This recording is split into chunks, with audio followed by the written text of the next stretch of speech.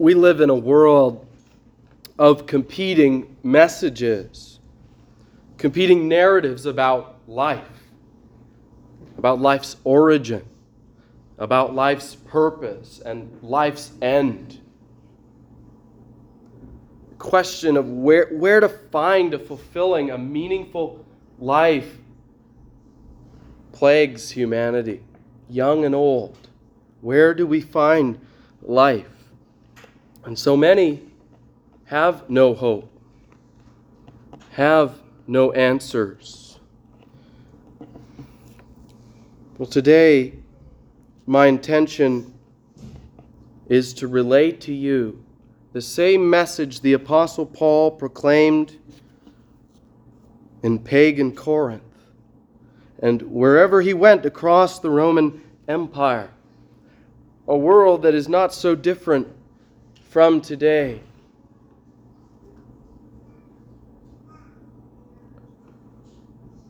Well, that message that Paul proclaimed then speaks as clearly today as when it was first preached. You see, the message of the gospel has not changed. So if you would turn in your Bibles to 1 Corinthians chapter 15, we're going to look at the first 8 verses this morning.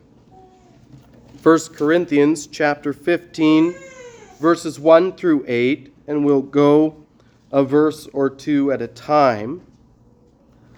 So I'm going to read to you 1 Corinthians 15, verse 1.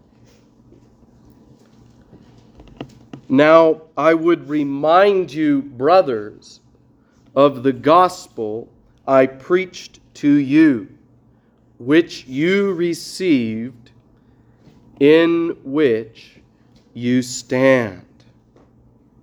So we see here that Paul is writing to remind the church in Corinth about something he's already proclaimed to them. Glad tidings, good news that they received, and that he said it is in this that they stand. This is what keeps them standing in a world hostile to the message of the gospel. Now, if we look down briefly at verse 11, the apostle writes, "Whether then it was I or they, so we preach, and so you believed." So we preach, and so you believed. And the point that we see here that Paul wants to make to the church there was that this was a message preached not only by Paul. It wasn't his message. It didn't belong to him alone. This was also preached by all the apostles. And again, we learn there in verse 11 that this message was believed by the church. Whether it was Peter speaking to them or Paul or one of the other apostles.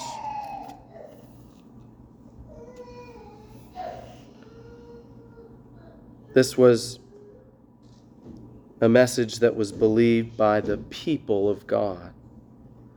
So we could summarize verses 1 and 11 as the gospel preached by the apostles and received by the people of God. That gospel has not changed throughout all the ages. Paul adds in verse 3 about this message, he says that even he received this message. "For I delivered to you what I also received," he says. Here he is making the point that this message did not originate with him. This didn't originate with Paul. The gospel came from God.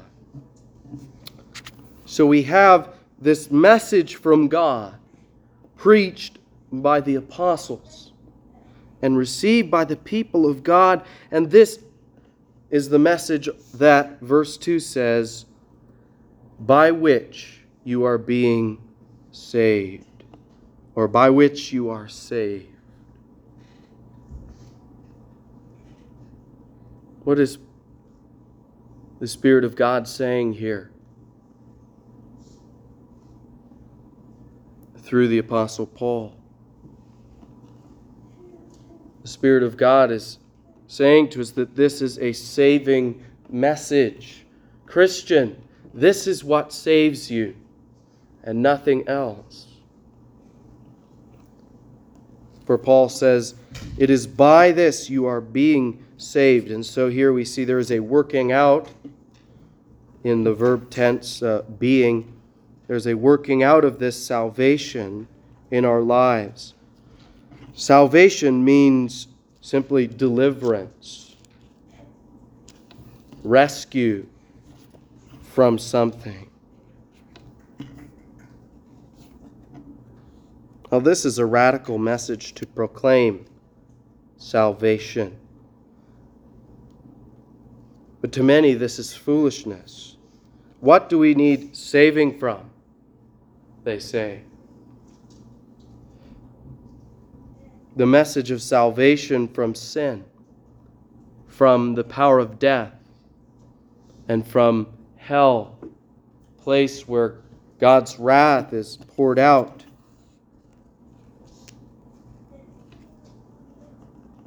This message that the Bible proclaims is not popular. Salvation isn't described in nebulous terms, like what is this salvation? It's very clearly presented as salvation from our own sin and from the just punishment of God.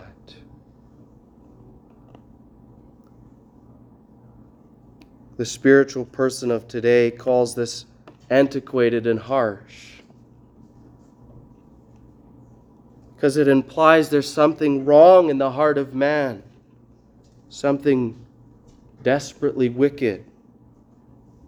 It implies we've offended a holy God by our rebellious ways to talk of salvation. Yet this is the message of the gospel: salvation for sinful humanity. Unless we think to ourselves, well, that's nice, but I really don't need that. Consider the words of the Apostle James.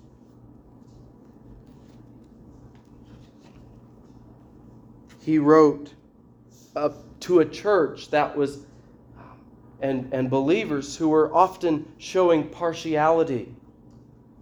The rich man gets the better seat, because then maybe he'll be nice to me.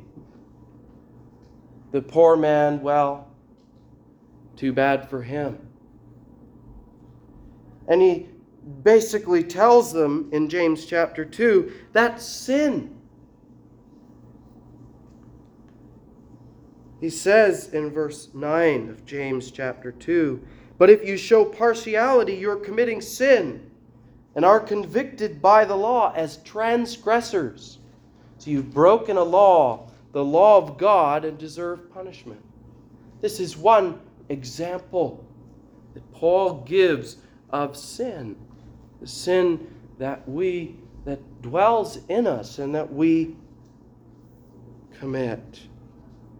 He goes on to say in James chapter 2 verse 10, for whoever keeps the whole law and yet stumbles in one point, he has become guilty of all. You see, it doesn't matter how good of a person we are.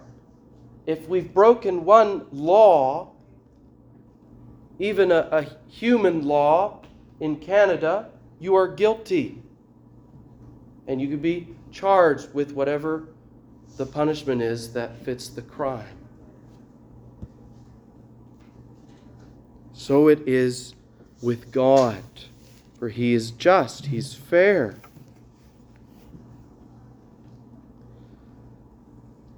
And so you might say, well, I haven't committed murder. I haven't committed adultery. But Jesus would say, do you not know that one lustful thought, that is the same thing as adultery, comes from the same root, a sinful desire in our hearts. And so it is with murder. That anger is at the very root of that. Frustrated because I did not get my way.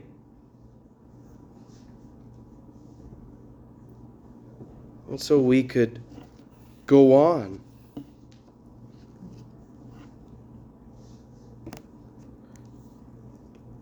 If I could convince you of two things, and I know I don't have the power in me to do this, but I would convince you that you are indeed a great sinner and that there is a great Savior if you would but turn from your sins to Christ.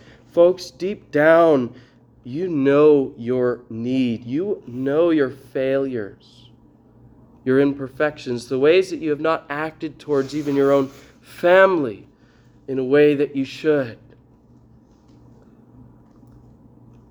Before God, the very secrets of our souls, my own and yours, are laid bare. Yet there is a saving message for you, a sinner. And that is what Paul wants to remind the believers of in verse 2.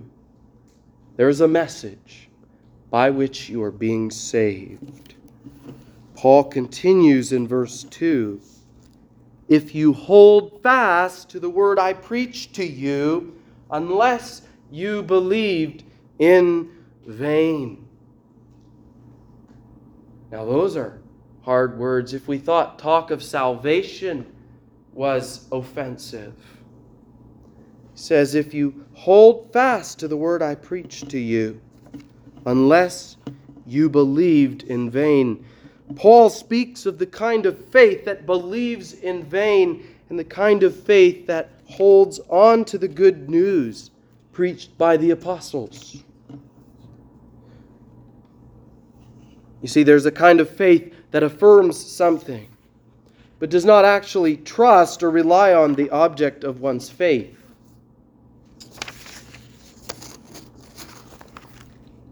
In effect, it's no more than words. In effect, such a faith is useless. It does nothing. It is meaningless if it is not held on to. Let me illustrate this for you. Suppose you were drowning, and I came by in a boat, and I said, I can save you. I can help you. If you truly believe me, you reach out your hand and you hold on, because you have no other hope.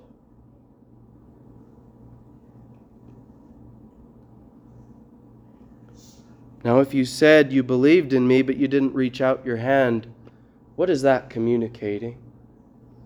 That's not communicating faith at all.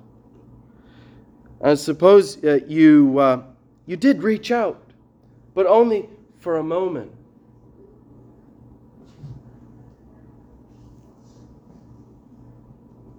That sort of faith also would be useless.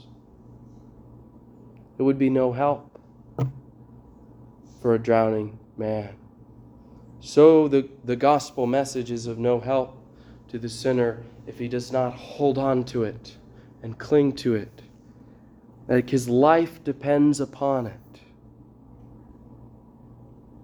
That's what Paul is saying that we must do with the gospel. We must hold on.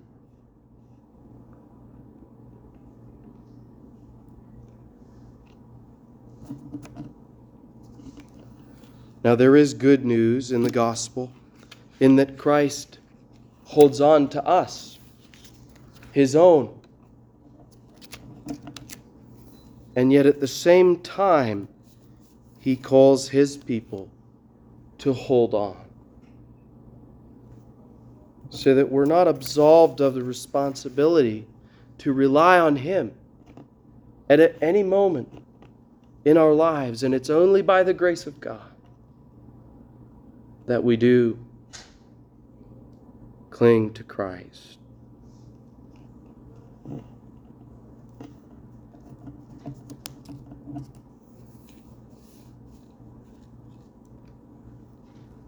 Paul continues in verse 3.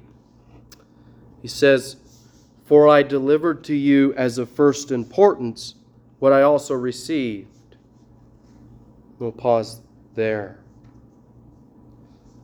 We already saw that this was a message Paul received. It wasn't from him. But here I want to make or reinforce a point that Paul has been making.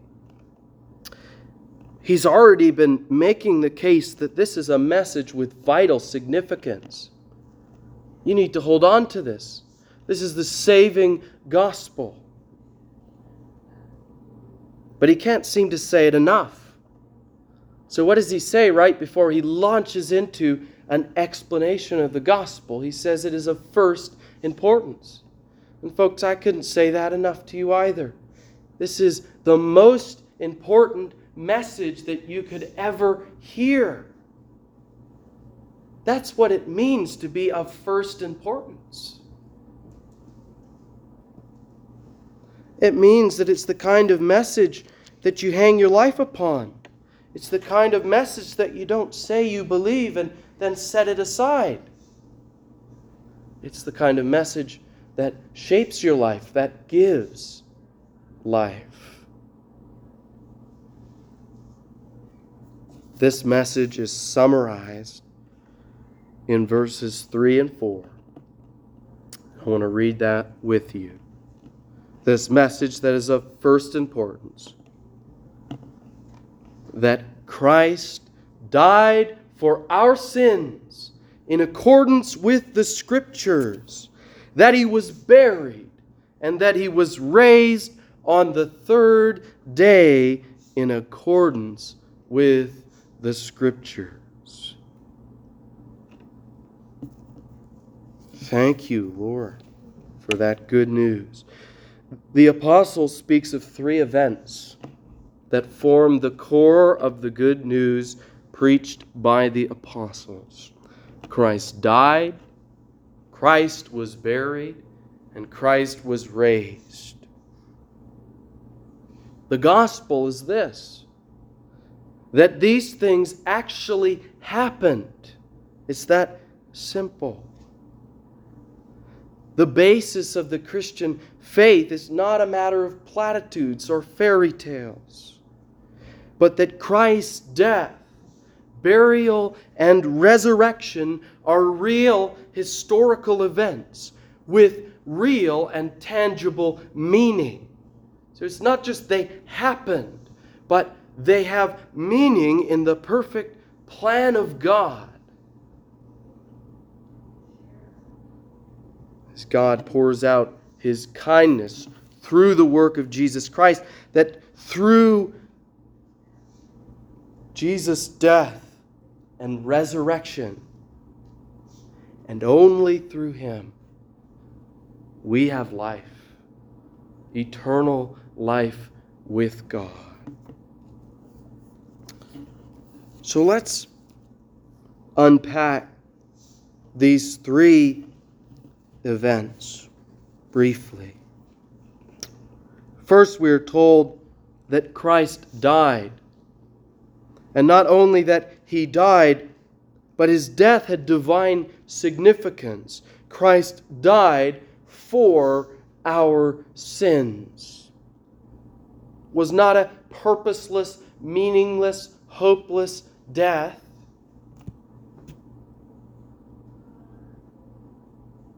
Jesus did not fail in His purpose for coming to this earth. He came for this very purpose. He bled and died on a Roman cross, the just for the unjust, Peter told us in 1 Peter 3 verse 18. He died, the just for the unjust, in order to bring us to God. In order to bring those who are unjust and unworthy of entering the presence of the holy, holy, holy Lord God Almighty. Christ bore sin's punishment so that you and I, through faith in Christ, might become the righteousness of God, Paul said in his second letter to the church in Corinth. 2 Corinthians 5:21. So that when we approach God, we approach Him not with any righteousness of our own, but with the righteousness of Christ as a gift bestowed upon those who believe in Christ.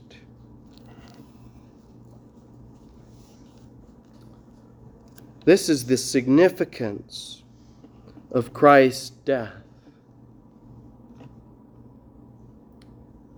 That He died for our sins, so that whoever believes in Him would be forgiven and have the righteousness of Christ and fellowship with God.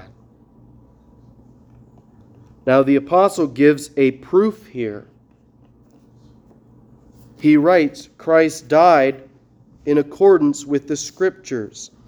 He does this to highlight that this was the plan of God revealed beforehand, so that we would see more fully and more clearly this goodness and this grace of God.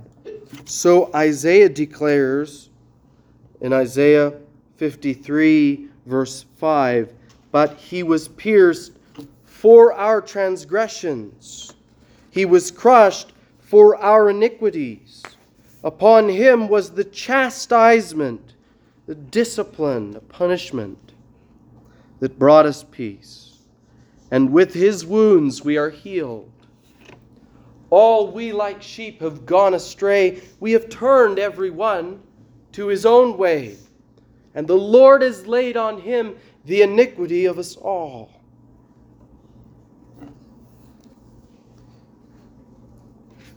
Did you catch the words that the prophet Isaiah used?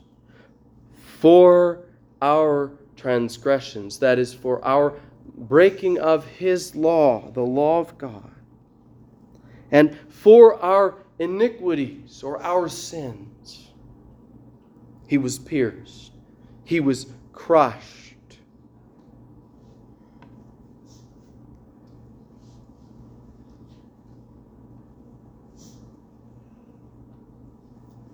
And the Lord laid on Him the sin of us all.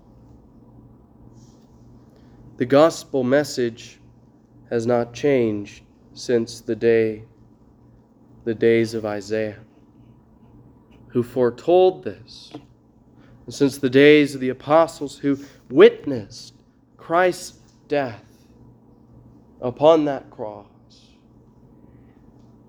and who recognized the significance of the prophetic word and its fulfillment. The gospel message is this: that you and I have sinned against a holy God and deserve condemnation, but that He, the holy Creator of the universe, entered His creation. Jesus Christ, the God-man, came to live and die for your sins, for the sins of all who believe in Him, and receive the gift of eternal life, laying down their lives to follow Him. This good news is the only hope for lost and sinful humanity. Nothing other than Christ's sacrificial death can forgive sins and restore fellowship with the Lord God. It is Him alone.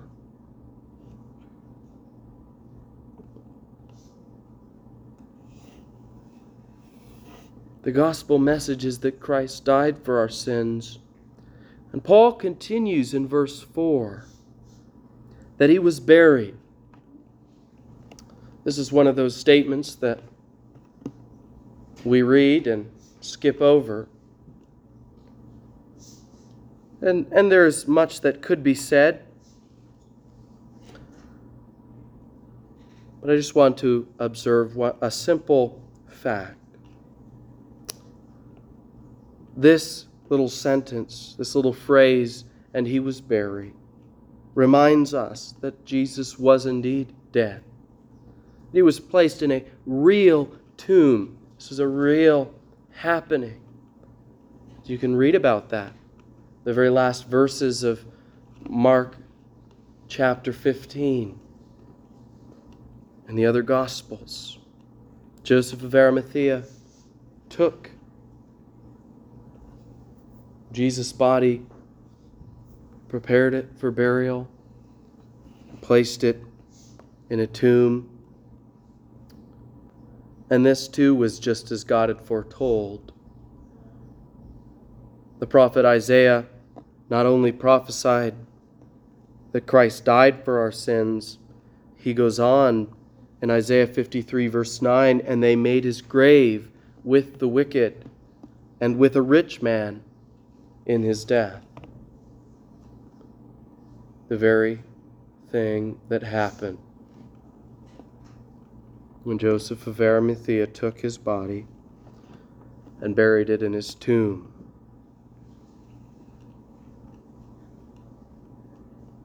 This too actually happened. And if the message ended here, it would be an awfully sad message. Almost a cruel joke. Here's a Savior for your sins, and now He's dead. But it is here that we come to the remarkable news we celebrate today at Easter time, that Christ was raised on the third day. It's put so succinctly, all of these statements. Christ died for our sins, and He was buried, and that He was raised on the third day. But this is the hope of all God's people, the hope of humanity. And this too was according to the Scriptures. David wrote, "For you will not abandon my soul to the grave, or let your Holy One see corruption." Psalm 16 verse 10. And the Apostle Peter preached on this Scripture in the first sermon recorded by the apostles in Acts chapter 2, verses 29 to 32. Oh, how amazing it must have been for him to proclaim this. It was so fresh and so new. And the Spirit of God had come upon the believers. And this is what the Apostle Peter said about David's psalm, Psalm 16. He said, "Brothers, I may say to you with confidence about the patriarch David that he both died and was buried, and his tomb is with us to this day. Being therefore a prophet, and knowing that God had sworn with him with an oath that He would set one of his descendants on his throne, He foresaw and spoke about the resurrection of the Christ, that He was not abandoned to Hades, nor did His flesh see corruption. This Jesus God raised up, and of that we all are witnesses." The message of Peter was simple. David died. You could see his tomb. His bones were still there. But Jesus, crucified by his own people, was raised up. He did not remain in the grave. His body did not see decay or corruption.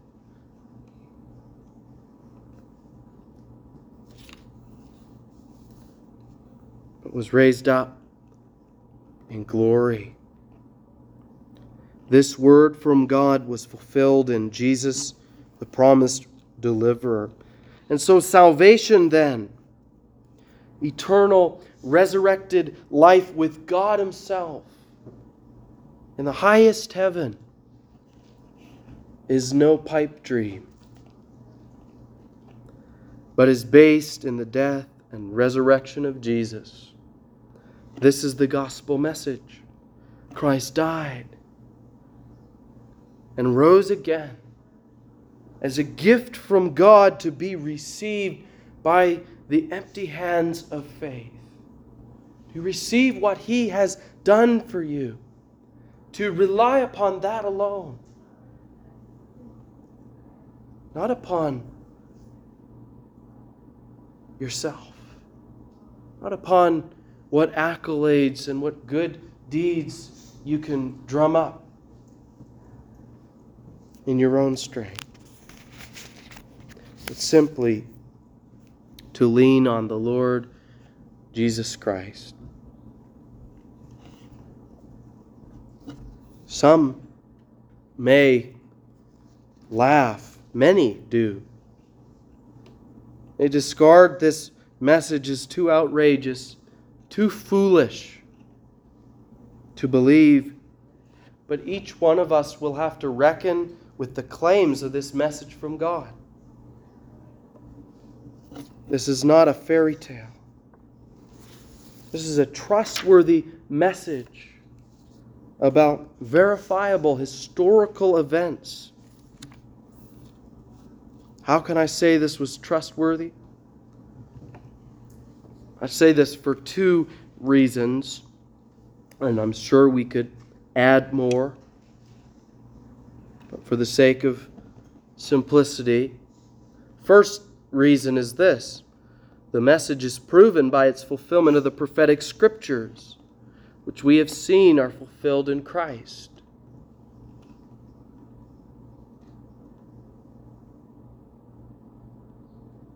It's proven by its fulfillment of these prophetic scriptures that are fulfilled so clearly and so plainly in our Lord Jesus Christ. And secondly, this message is verified by the many witnesses of the resurrected Jesus, whom Paul could point to in verses 5 through 8. And he lists quite a number of witnesses of the resurrected Jesus. Let's read verses 5 through 8. And that he appeared to Cephas, that is, to Peter, then to the 12. Then he appeared to more than 500 brothers at one time, most of whom are still alive, though some have fallen asleep and have died. Then he appeared to James, then to all the apostles. Last of all, as to one untimely born, he appeared also to me. So, Paul is speaking as the last of a long list of eyewitnesses of the risen Jesus. It's quite a few people, isn't it? 500 at once don't make this sort of thing up and don't have a consistent testimony either.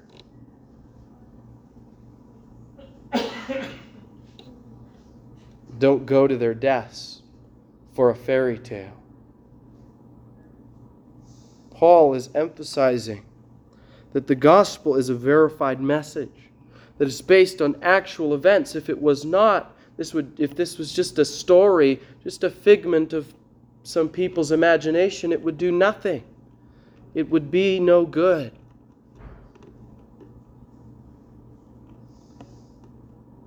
But Jesus really was raised back to life. He is risen. If you're interested in the historicity of the death and resurrection of Jesus Christ, there are a lot of resources out there.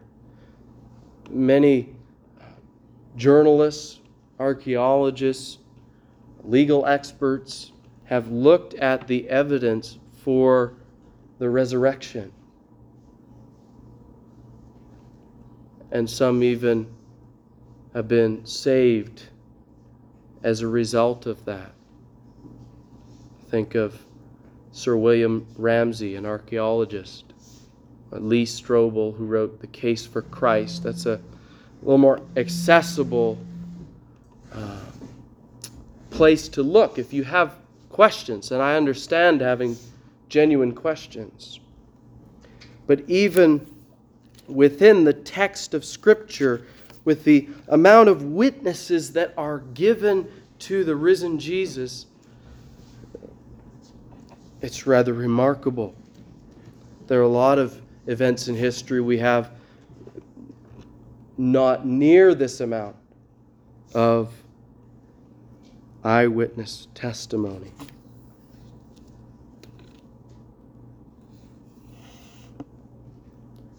This is about real events with real meaning.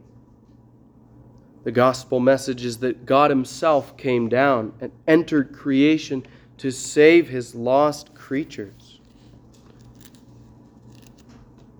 This good news preached by the apostles and received by the people of God, the gospel message of Christ, dying for our sins and rising again, this is a message worth holding on to.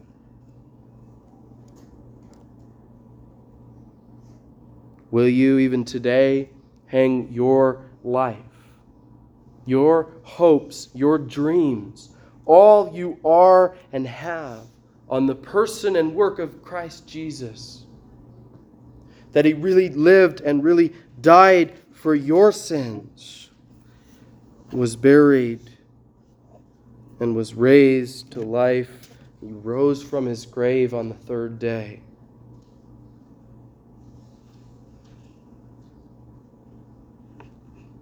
That this was verified by many witnesses of the risen Jesus. If you would like to hear more about this message, I would love to talk with you afterwards, after the service. I'll just be over there in that corner. Love to visit with you, hear your questions.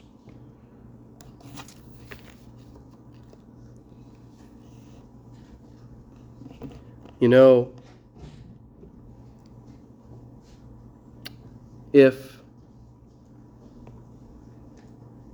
you refuse this message according to the gospel, you're without hope. This is the message that saves. The apostles put it this way in Acts chapter 4, verse 12, when they stood trial for the Jewish leaders. There is no other name by which we can be saved. But if this is indeed your hope, I want to remind you, your hope being Christ crucified and risen, that you can say, He is my Savior and my Lord, and my life is His, and my life is safe in His life. Then you have a living hope. You have a living Savior to hold on to every day of your life. Hold fast to Him and be glad, for He will not let you go. He is faithful. And He is good. This is the gospel. Christ died for our sins and was buried, and that He was raised on the third day according to the Scriptures. Let's make that the foundation of our lives every day. Amen.